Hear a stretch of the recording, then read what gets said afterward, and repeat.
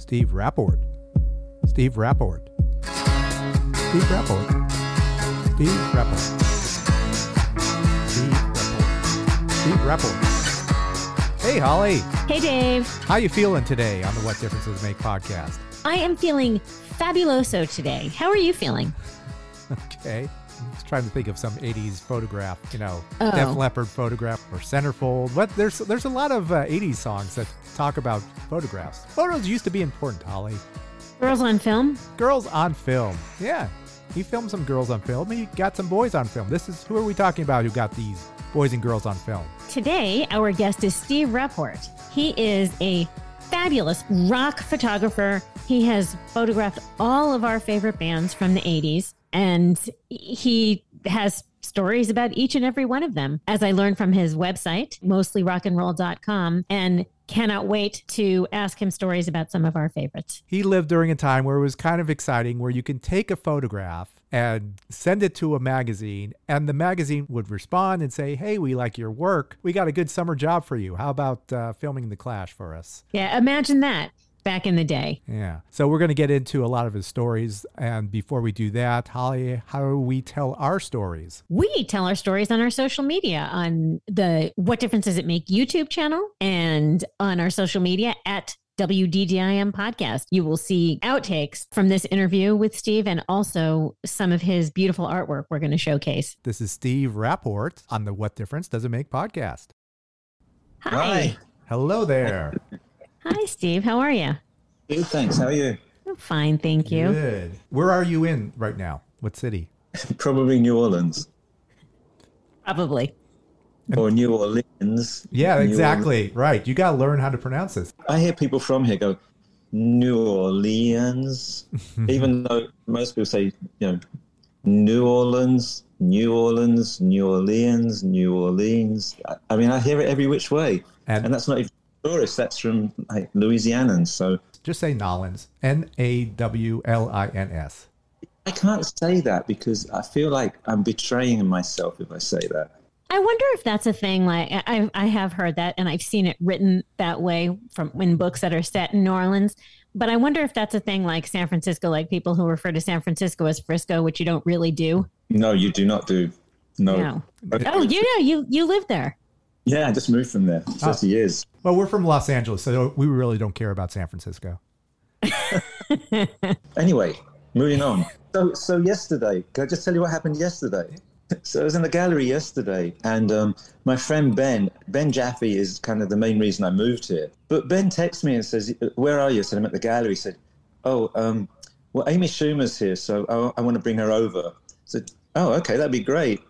So Amy Schumer comes into the gallery, and then she looks around and she says, yeah, definitely want to buy some stuff. I'll bring my husband in here. We're moving here. They bought a house in New Orleans. And then she says, do you want to shoot my show? She's playing at the Sanger last night. So I'm like, yes. And then Ben is a part owner of the Toulouse Theatre, so she's also doing an after-show show at the Toulouse. So I end up taking pictures of Amy at the Sanger, being on stage with her at the end to get that shot of her walking off stage. Did some pictures in the dressing room beforehand, and got some pictures of her at the Toulouse. And I just can't believe that my life has turned out like this. I looked her up on Instagram afterwards to see, just to follow her. And I thought, oh, she's got 12,000 followers. That's the same as me. And then I reread it and it said 12.1 million. Yeah. I thought, that's a small country. I love her. I can see how that would be a thrill of a lifetime. And I would be pinching myself. I just posted literally at 11:59. I was just about to go into this Zoom and I just finished posting an Instagram post saying, in New Orleans, you have to expect the unexpected. For that moment that Amy Schumer comes into your gallery and then says, do you want to shoot my show tonight? And suddenly, your day completely changes. Your night completely changes. I'm busy tonight. Sorry, I wish I could. I was thinking of saying that. I was actually going to go to this jazz thing that I go to on a Thursday night, but I managed not to say that out loud. Okay, so when you went to the show, obviously you're focused on what you're doing, but were you able to listen to her at all, or did you? Was it just when I was shooting the actual show? It was a bit hard to shoot while you're laughing because you got to keep the camera still, and I'm trying to be unobtrusive as well. So that's a pretty funny experience. Did you give her access to the photos, or what happens during shows like this? Like when it's just kind of an impromptu thing? Do you send her all the photos, or are these your property now? And you know, that's a good question, because we just left it at that. Amy said, "Do you want to come and shoot the show?" I said yes. And then her assistant, Elsie, she said, "Let me put you in touch with this person who's going to pay you." I'm like, "Oh, we didn't discuss payment or anything." She just said, "Do you want to shoot the pictures?" And I said yes. And I got fairly unprecedented for me access, you know, quick shots in the dressing room. I got feedback today that she thought it was the nicest portrait she's ever had taken of her. That was from my friend Ben, who's good friends with Amy. He's the one who introduced us. So, you know, I'm a bit speechless about the whole thing, really. Yeah, going to go on the road with Amy. Nice. Yeah, I guess being speechless on a podcast is not the way to go. So I'll... That's payment enough, right? That's the best portrait of me ever. I don't think that pays the rent. I don't know. Yeah, we haven't. It's funny that we just haven't discussed. It's very loose, and that's my life right now. It's just I just shoot. I just like shooting, and I'm old, so you know I don't really need. I'm not hustling for money. It's nice. It's really liberating. Okay, you're leading into it. So what we read, you were photographing these artists, and then you dropped out of photography and you became a Taekwondo martial arts instructor, but without explaining how you get there. You know, there's that Monty Python sketch where a guy is a chartered accountant and he wants to be a lion tamer, and he's going to career advice and says, "I want to be a lion tamer. I want to be out there taming lions." And he says, "Do you not think you should take it in steps and maybe via banking, let's say banking?" So I didn't really do it via banking. I went from photographer to web developer to managing web developers and then teaching martial arts in the evenings. And then when I got laid off from my second .com job, or got laid off for the second time from a .com job, I bought the school that I'd been teaching Taekwondo and kickboxing at. And I did that for 20 years. And then I was known as this, you know, I had these pictures for several years. I had these pictures in the stairwell at my gym of, you know, David Bowie and Prince. And no one really knew exactly what to make of it. Like, oh, I guess he likes music. And I play music, you know, during the classes. But I'm not sure too many people put together for a long time that, you know, that was my career. Some people did. I was saying this morning, I went to an exercise class this morning at my local gym. And we were talking about David Bowie, and I said there was a kickboxing class. You know, we had these stretching bars in the upstairs gym. So we're doing our warm-ups, and then I told the class, "Go and stand by the wall." As I said that, David Bowie was singing, "Standing by the wall." And I said, "Did you hear that? That's amazing." And you know, in New Orleans, that happens pretty much at least once a day. Ghosts or what, or just unexplained occurrences? So yesterday, I was in the gallery yesterday, and this bloke comes in, and I was playing Songs to Sing and None by Echo and the Bunnymen, one of my favorite bands. This bloke comes in, and he's looking through some note cards, and I look over, and he's singing the words. "Oh, you're singing along with Echo and the Bunnymen. That's amazing." And then he pulls up his sleeve, and he's got lyrics from The Promise tattooed on his arm.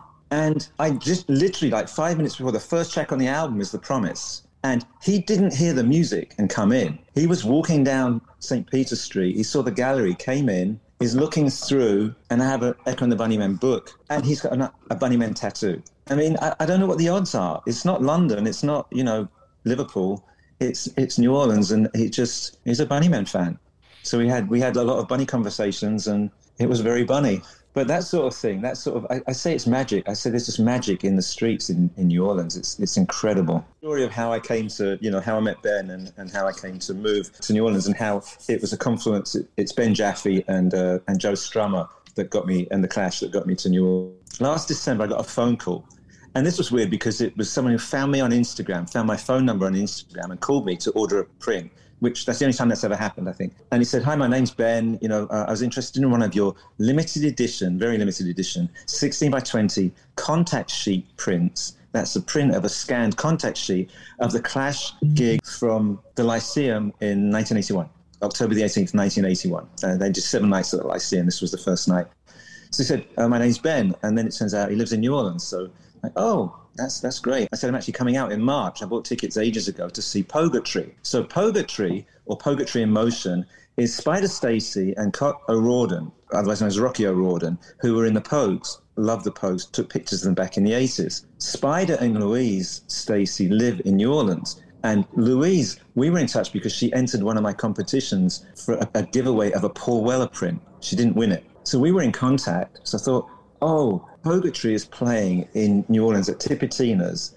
And it was, coming out of COVID. I thought, that's going to be my first trip. I haven't been to New Orleans since 1984 when I worked on Spandau Ballet's I'll Fly For You video. So I told Ben, I'm coming out to see Purgatory. And it's actually Purgatory. It's Spider and Cop with Los Bay Ramblers, who are a local, I think they're actually from Lafayette. They're like a Cajun band, Acadian/Cajun band. He said, oh, well, then he starts telling me about his band. I'm in a band myself. Oh, what band are you in? So it's called Preservation Hall Jazz Band. I said, that sounds great. He said, well, would you like to take pictures of the band? So while we're talking, I'm looking up Preservation Hall Jazz Band, and my eyes are getting really big. Well, that sounds amazing. I was just getting back into rock and roll photography, trying to, make my way back in after 27 years away from it. So I said, yeah, I'd love to do that. So we arranged that we'd meet when I got down there. And then I'll finish the story on the phone call. He said, I want to buy this picture of the Clash. I'd also like to buy a print of David Bowie for my friends Win and Regine. So again, my eyes went like this. Win and Regine are your friends. I said, I love Arcade Fire. I've loved Arcade Fire since the first album. He said, yeah, they live here. I said, I didn't know they lived in New Orleans. I thought they were in Canada. He said, no, they've been here for a few years. I said, wonderful. So, well, he did. We finished the conversation because after an hour, Ben said, I'm sorry, I have to go. And he just hung up. And things like that happen. And they're like, I didn't close the sale. They didn't buy the print. That was really weird. It was a great conversation. When you meet someone and you just connect immediately, and we just chatted for ages about music. So I didn't hear from him for 2 days. And then he called me back. And in the meantime, I look up Preservation Hall Jazz Band, Arcade Fire, Win and Regine. And it turns out that Arcade Fire and Ben Jaffe went to Haiti. They did this whole fundraising thing. Arcade Fire have a lot to do with Haiti. Paul Beaubrun is in the band. He's from Haiti. All these connections. And then I read about Alan Jaffe, his father, who, was a preservation musician. He and his wife came to New Orleans in 1961 from New York on a road trip, and then they fell in love with it and stayed and ended up owning and running Preservation Hall. And Ben was basically born there, grew up there, and became a Preservation Hall musician. 2 days later, he calls me back, and he said, I'm so sorry I had to hang up on you. While we were talking on the phone, my mother passed away. Oh, my God. I know, right? I mean, I lost my mum, 14 years ago. I didn't even know what to say. She was sick. It was kind of expected, but still, it was literally in the middle of our conversation. So how that kind of somehow bonded us. It was a very kind of reaction and feeling. So anyway, he bought the prints. He arranged for me to shoot the band, and then when I got here, met the band, and I can't explain the feeling being at Preservation Hall and then going back to the courtyard. I don't know if you've ever been, but it's a really, really special place for someone who loves music and loves jazz. I can honestly say, I never had anyone's phone number in my life. No one ever gave me their phone number. Maybe my friend Nasher, who was in Frankie Goes to Hollywood, he gave me his phone number. Everyone gives you their number, and you follow them on Instagram, and they follow you back, and you message each other, and I send them pictures. And I just never experienced anything like it. So by the end of that week, Ben introduced Arcade Fire to me, and then they hired me to shoot their shows at the Toulouse Theatre. They hadn't played for 2 years. That was an incredible experience. Ended up on the stage, at the back of the stage with Arcade Fire, shooting that picture where they turn around. And I thought that was exceptional. I didn't realize that that's what everyone does these days, because I've been out of that so long. I thought this was the most amazing thing ever. Win looks over to me and he says to the crowd, let's get a picture. And he looks over at me and I'm like, me? You want me to go on the drum riser and take a picture? Yeah, apparently that's what they do now. Yeah, by the end of that week, I ended up staying longer. I was supposed to be there for 4 days. I extended my trip so that I could hang out with Preservation Hall Jazz Band. They had a bunch of events over the weekend, keep shooting them. And then Arcade Fire shows were Sunday and Monday, and they hired me to do that. And by Tuesday, when I went home, I decided to move here. Called my realtor. She came over on the Thursday, put the house on the market on the Sunday, sold the house on the Thursday, came back about 2 weeks later, met a realtor on the Thursday morning to go and look at places, found this place, made an offer on the Friday, had it accepted on the Sunday, and came back again for the second weekend of Jazz Fest and stayed in my new house, sleeping on the floor, and then moved here at the end of May. We are talking with mostly rock and roll photographer Steve Rapport, but we need to take 5. Actually, not even 5. Less than that. We will be right back.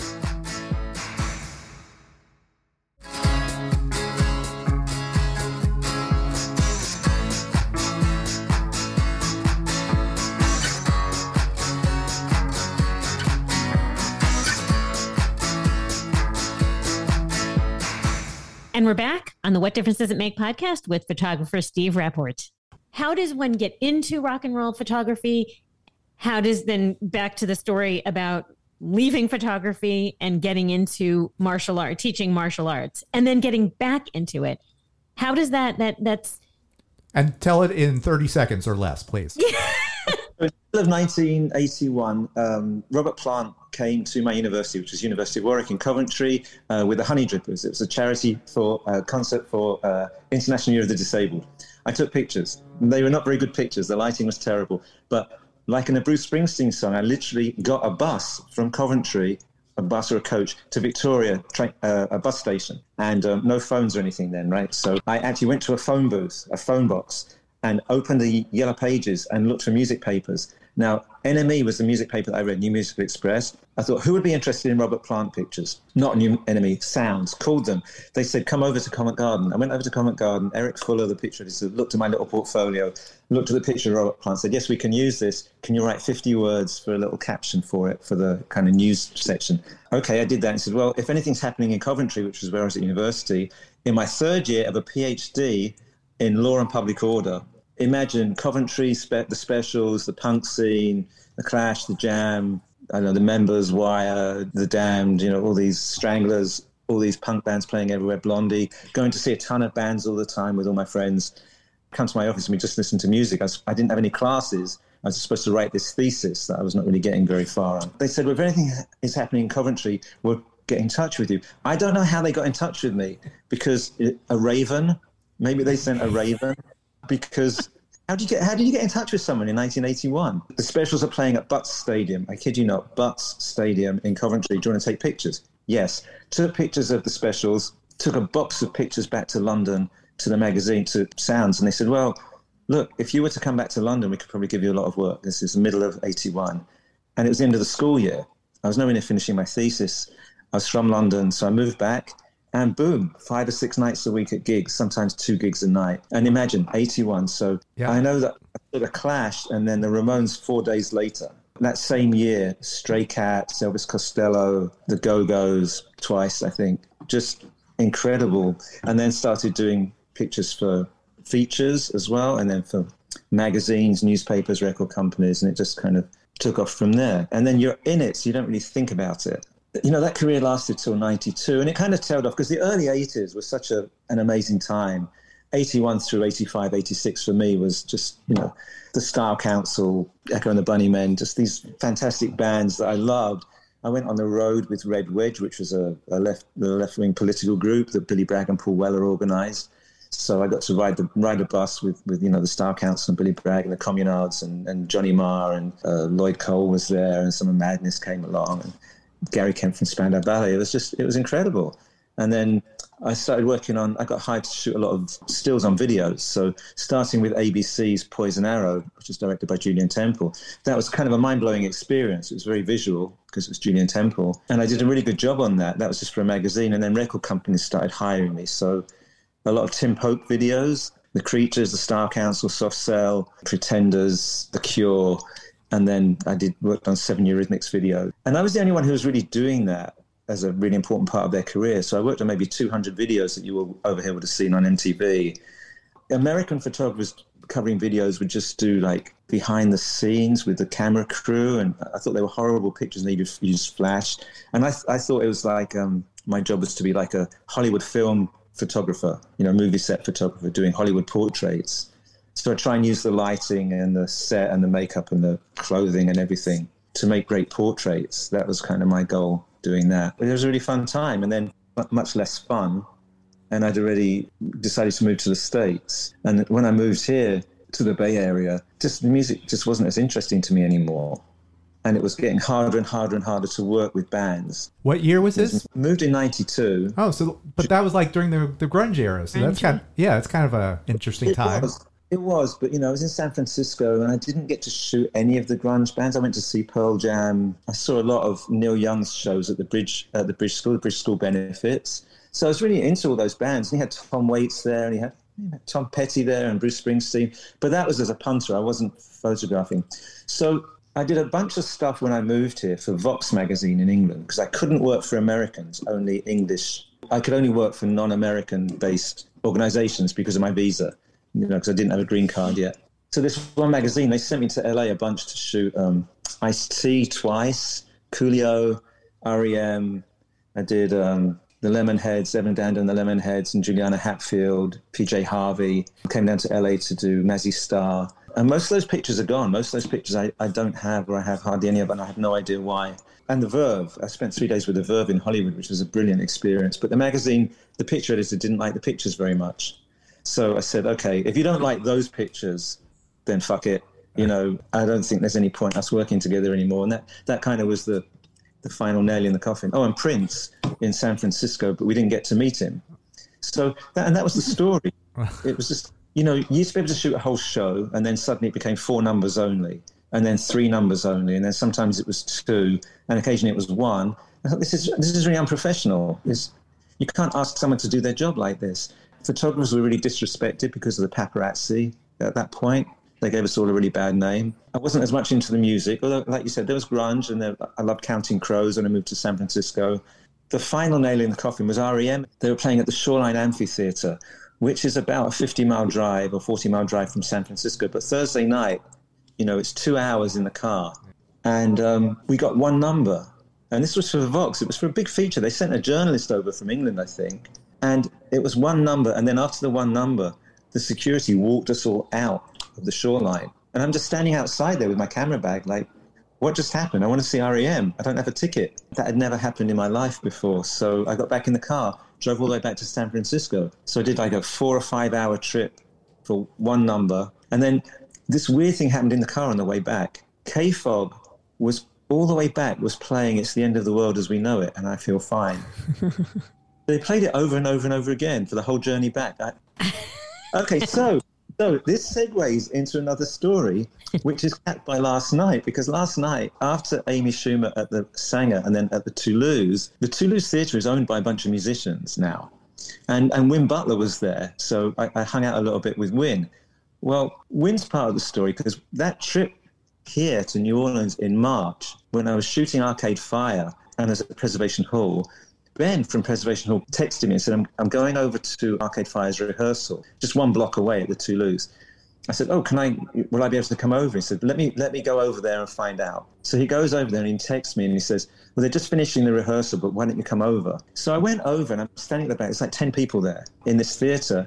And then they finish their soundcheck and they just start playing again. And they play, guess what they play all the way through? End of the World as We Know It, and I Feel Fine. And anyway, so we might as well just, fuck it, just do what you want to. Sell your house and move to New Orleans. Move to New Orleans? Yeah. You might as well. I understand much better. I get the transition a little bit better, because it seems like going from something so, big and meaningful to you. Well, obviously, Taekwondo must mean something to you, too, if you devote your life to that for a while. 30-second version. So as soon as I moved here, I started doing Taekwondo, and I'd been doing jiu-jitsu in England, Japanese jiu-jitsu. In 95, I got my black belt, and then immediately my master had me teaching. So I was teaching 3 classes a week, and then started doing kickboxing as well. But this was while I was doing web design and development. And then in 92, like I said, I got laid off. I ended up buying the gym from my grandmaster, had that gym for 20 odd years through COVID, lost the gym, got sued by the landlord for all the back rent. And in that intervening period, my photo archive was in a garage in Oxfordshire from 1992 until 2017. So my friend finally boxed everything up and shipped it to me. It was in filing cabinets, and while he was trying to get these filing cabinets open, there was no keys for them and they were locked. One of them fell on his head and had a huge gash on his head and blood everywhere. He sent me pictures of it.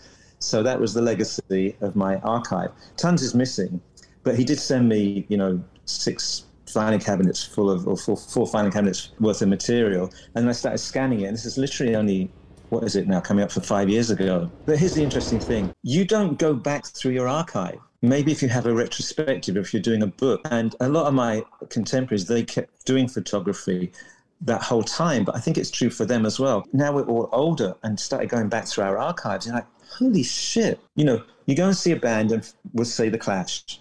You go through you process your film, you make your contact sheets, you look through them with an eyeglass, you mark up the best ones and you print maybe 3, 4, 5, 6 of them. And then, you take those to the magazine or the paper and then you've got your next job. And then time goes by and you never go back to it. And I started going through these negatives and these contact sheets thinking, holy shit, I had no idea I'd taken this picture of Freddie Mercury in black and white where he's like, Mama, you know, or the picture of Joe Strummer with his arm out, which is on the wall. I don't know if you can quite see it. It's on the wall behind me. I think it's right there. Yeah, these incredible pictures that I didn't know I'd taken because you never spent the time looking through your material, through your back catalogue or your archive. A bit like maybe, let's say, Bruce Springsteen going through his tapes every now and then and thinking, shit, I wrote this song in like 1976.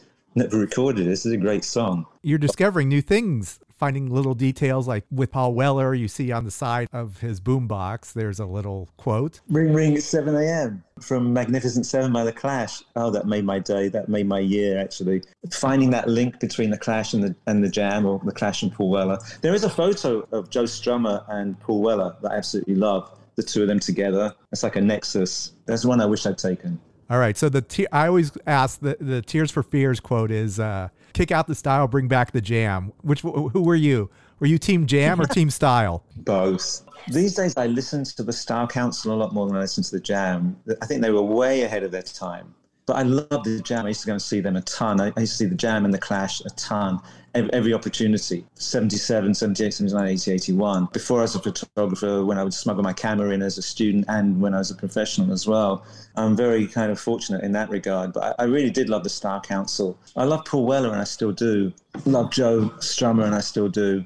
You know, when I go back through the archives, it's a privilege to have been at all those events. Even Style Council were at Live Aid, but I think most people forget that. They were either the first band or one of the first bands on a Live Aid. Okay, so I had a couple questions. First of all, well, I was going to ask you about the Long Hot Summer. I just rewatched that video and like, oh my God, this is really, it's hot. Tell your Long Hot Summer story and your role in that video. Not sure I really had a role other than, I'm taking pictures, smiling all day. It was a gorgeous day, number one. It was on the river in Cambridge. It was on the Cam. It was filmed at Grantchester Meadow, which, if you're an old Pink Floyd fan, that was a Pink Floyd, very early Pink Floyd song called Grantchester Meadow, because I think Syd Barrett, used to live there. And I think David Gilmour or Roger lives near there now as well. And that's a recent thing that I found out, that connection between that and Pink Floyd, which that blew my mind as well. So it was just an incredible day. It's the Tim Pope video. So Tim's really wacky. He's a wacky genius of pop videos and movies. And Paul is just really playful. Paul likes kind of fucking with people and tearing up his image and subverting his image. And he was just, he's got his shirt off. It's like a picnic. It's the summer. It's a beautiful day. They're by the river. They're on boats. And Paul and Mick are just like stroking each other's head and everyone's laughing. And it became this whole thing. It became this whole, is Paul gay? I don't think Paul cares whether he's gay or not. He's just stroking Mick's head while not wearing a shirt. While lying. A lot of undertones there. Yeah, I did. Of course, I didn't realize it at the time when I was a kid, but now watching it, like, oh my God, am I really in love with Paul Weller? I think we're all in love with Paul Weller. I mean, the pictures I have of him from that video, they're hot. Let's be honest. He's got his shirt off. He looks like some kind of god in a lot of the pictures. The smoking doesn't turn me on, but he looks cool when he's smoking as well. And it's just Paul, It's funny because I have the most amazing pictures, I think, of Paul Weller. And I spent a ton of time with him, but I didn't feel like I ever really got to know him. Not like, say, Billy Bragg. But I think it's just Paul. I think Paul's pretty shy, and he has a lot of opinions, a lot of great opinions, actually. But I never felt like we were necessarily mates, even though, I worked with him a lot. And I kind of wish I'd worked with him more over the later years. But I got to take pictures of him again in May, back in England. I didn't get to meet him this time, but that was pretty special. This year, we've been following the year 1985. That seems to be a good year for you, but it's also the year of Live Aid. So tell me, were you in London? Were you in Philly? Or where were you? What? So this is 1981. This is the start of my career. This is 1992, 81, 82, 83, 84, 85. Whoa! Oh, 86, 88, 89, until it's gone off screen. I was kind of on top of the world in 85. Did that great shot of Annie Lennox at the Churchill Hotel, David Bowie's Loving the Alien single sleeve. When I look back at the 85 stuff, Tina Turner, I think, was in 85 in the studio, Live Aid. So I was hired by Smash Hits. I worked a lot for Smash Hits, and they asked me to do the cover story, the Live Aid cover feature. You don't know at the time that it's going to turn out to be, the biggest show in history. it was watched by 1.9 billion people. And bear in mind, there were only 4 or 5 billion people on the planet back then as well. So it was something like 40% of the world's population tuned in. So I was in London, I was at Wembley Stadium, completely unaware, really, I think, of what's going on in Philly, other than, I think it was probably on the big screen, if they had a big screen back. Maybe they didn't even have a big screen back then. I don't remember. I think they'd have gaps because there'd be music going on in Philly and then it would cut back to Wembley. I never saw the whole of the American version of Live Aid. It was good. It's worth seeing. You know, there's that scene in Bohemian Rhapsody at Wembley where the camera zooms over Wembley towards the stage and you see the photo pit there. Those people there is me. I mean, I could argue that someone played me in that movie. I mean, it was special, wasn't it? Most of my Live Aid pictures, like most of the Live Aid photographers, have gone. They're literally gone. My understanding is that the Band Aid Trust eventually just threw them all away. Wow. You didn't have possession of these photos, or you gave them all to Live Aid? So what would happen with Live Aid, none of us got paid. We all donated our fees to Live Aid / Band Aid, the Band Aid Trust. And then I think we all agreed that once our papers or magazines had done their features, we would send all the best stuff over to Live Aid, which we did. They used a lot of my pictures in the book. If anyone has the Live Aid book out there or the Live Aid calendar, I actually have both at the gallery. They used quite a few of my pictures, but we never got our pictures back from them. And then over the years, I wondered what happened to it. And one of my friends, I think it was Andrew Catlin or Tom Sheehan, went to the Band Aid Trust and they had these big garbage bags full of transparencies. And he said they weren't even in their mounts. I mean, there's no way to identify someone's photograph if it's a color transparency except by the mount, because we'd have our own stamp and phone number and address and whatever on the mount. But once you take that transparency, which is basically just a positive version of a negative, which is a stupid thing to say. But anyway, you take it out of the mount and it could be anyone's. I mean, we're all basically in the same spot taking the same pictures. And they were just in these trash bags, and then apparently they threw them all away. Those trash bags were just tossed. And even if they weren't, no one would have known whose picture was whose anymore. So I'm lucky that I have a few fairly nice pictures from Live Aid, but I have one frame of Freddie performing on his own. I have none of Bowie. I have one of Bono, one of Brian Ferry, two of Adam Ant. A lot of other bands, I have virtually nothing. Or I have just like crap, not the good stuff. George Michael, 2 frames of Elton John, two decent frames of Paul McCartney. But I do seem to have the images that we used in Smash Hits by and large. And I'm not even sure if they're originals. There's no way to tell with color whether they're originals or dupes. No way that I know, because the agency that I syndicated through would make duplicate transparencies. But it's the same film. It doesn't say D on it for duplicate. I suspect that all the Live Aid pictures that I have are not originals, but I'm not 100% sure. The actual transparencies that I make my prints from, they don't really look like originals. They don't look crisp like an original film, but I don't know. I mean, I distinctly remember Bono climbing into the photographer's well. How close were you during that moment? I was right there.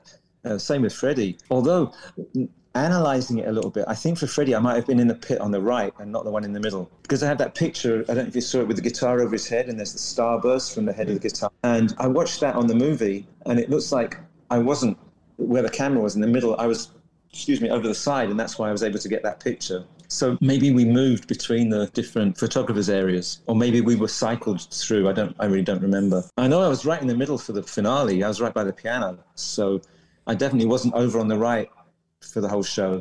I don't ever remember being over there, but when I looked at the Bono coming down into the crowd, I think maybe I was over there because I have a picture of him from the side. That's the only image I have of him on his own performing. It's great that I have what I have, and it's just sad that I don't have the pick of the bunch. But I am grateful to have any nice pics. And I found my Live Aid ticket. I have it on display at the gallery.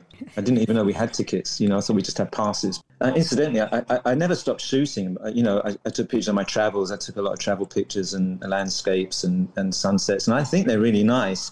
And they're notable for having no people in them. So I think this was a very conscious move on my part. I'm done with people complaining about the way they look in photos. It's not my fault. But it's fun to be back into it at my age and taking pictures of a lot of older people. I think maybe we all look the way we look, so. Well, that brings up Van Morrison. I was just talking about him at the gym this morning. Of course you were. My girl came on while we were working out. Anyway, Van the man. He's cantankerous, and apparently that was your experience as well. That's his reputation. They wanted me to shoot the cover of the Poetic Champions Compose album. And I love Van Morrison. I've loved Van Morrison since the early 70s, I think. But, not necessarily as a person, but his magical voice, his magical lyrics, stream of consciousness, one of the best albums of all time. Astral Weeks. Such a mysterious, magical Irish album. And it was really stream of consciousness lyrics. And what am I listening to here? That's the whole story of how I got the album, from my dad. And I listened to it and I was like, what is this? And then once I listened to it a few times, I just thought it was the most amazing experience to listen to. So anyway, can you shoot the cover? But Van doesn't want to be on the cover. He wants pictures of rolling hills with a stream in the foreground. Okay, this is cutting the story short, but I drive for 3 days around the north of England, the Lake District, the Peak District, looking for rolling hills. There's no Google. I can't look it up and just look for pictures and say, oh, that's where I'm going. So I got what I thought were really nice pictures on a rented Hasselblad, 2.25 square for album cover format. And word came back from Van, he didn't like the pictures. Now, the first thing I'd said at the meetings, which Van didn't attend, was, well, why don't I do it in Ireland? And I was told, no, you're not going to Ireland.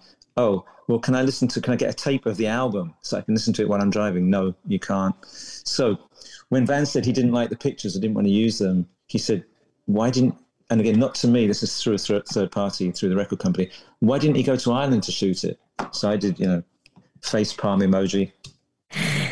Yeah, I wish I'd said that.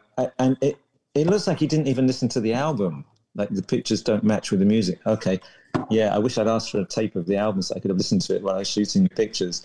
And honestly, I thought the pictures were great. I was really, really pleased with them, given that I'm not even, back then, didn't call myself a landscape photographer, but I thought they were nice. They were rolling hills and streams. Van wants to reshoot and the record company won't pay for it unless Van's on the cover. Van doesn't want to be on the cover. He hates having his picture taken more than nearly anyone else I've ever met. So there's a stalemate and eventually he agrees. So we do it in this pokey recording studio in Victoria. I think it's called Victoria Studios. So Van shows up and he's just so awkward. Yeah, I should show you the pictures. He's just so awkward. He's got a leather jacket on, kind of ill-fitting leather jacket. His hair is, he said he just got his hair cut specially for the shoot. And it's like, and he's standing, he sits at the piano and he's sitting like this at the piano. Like he's never sat behind a piano before.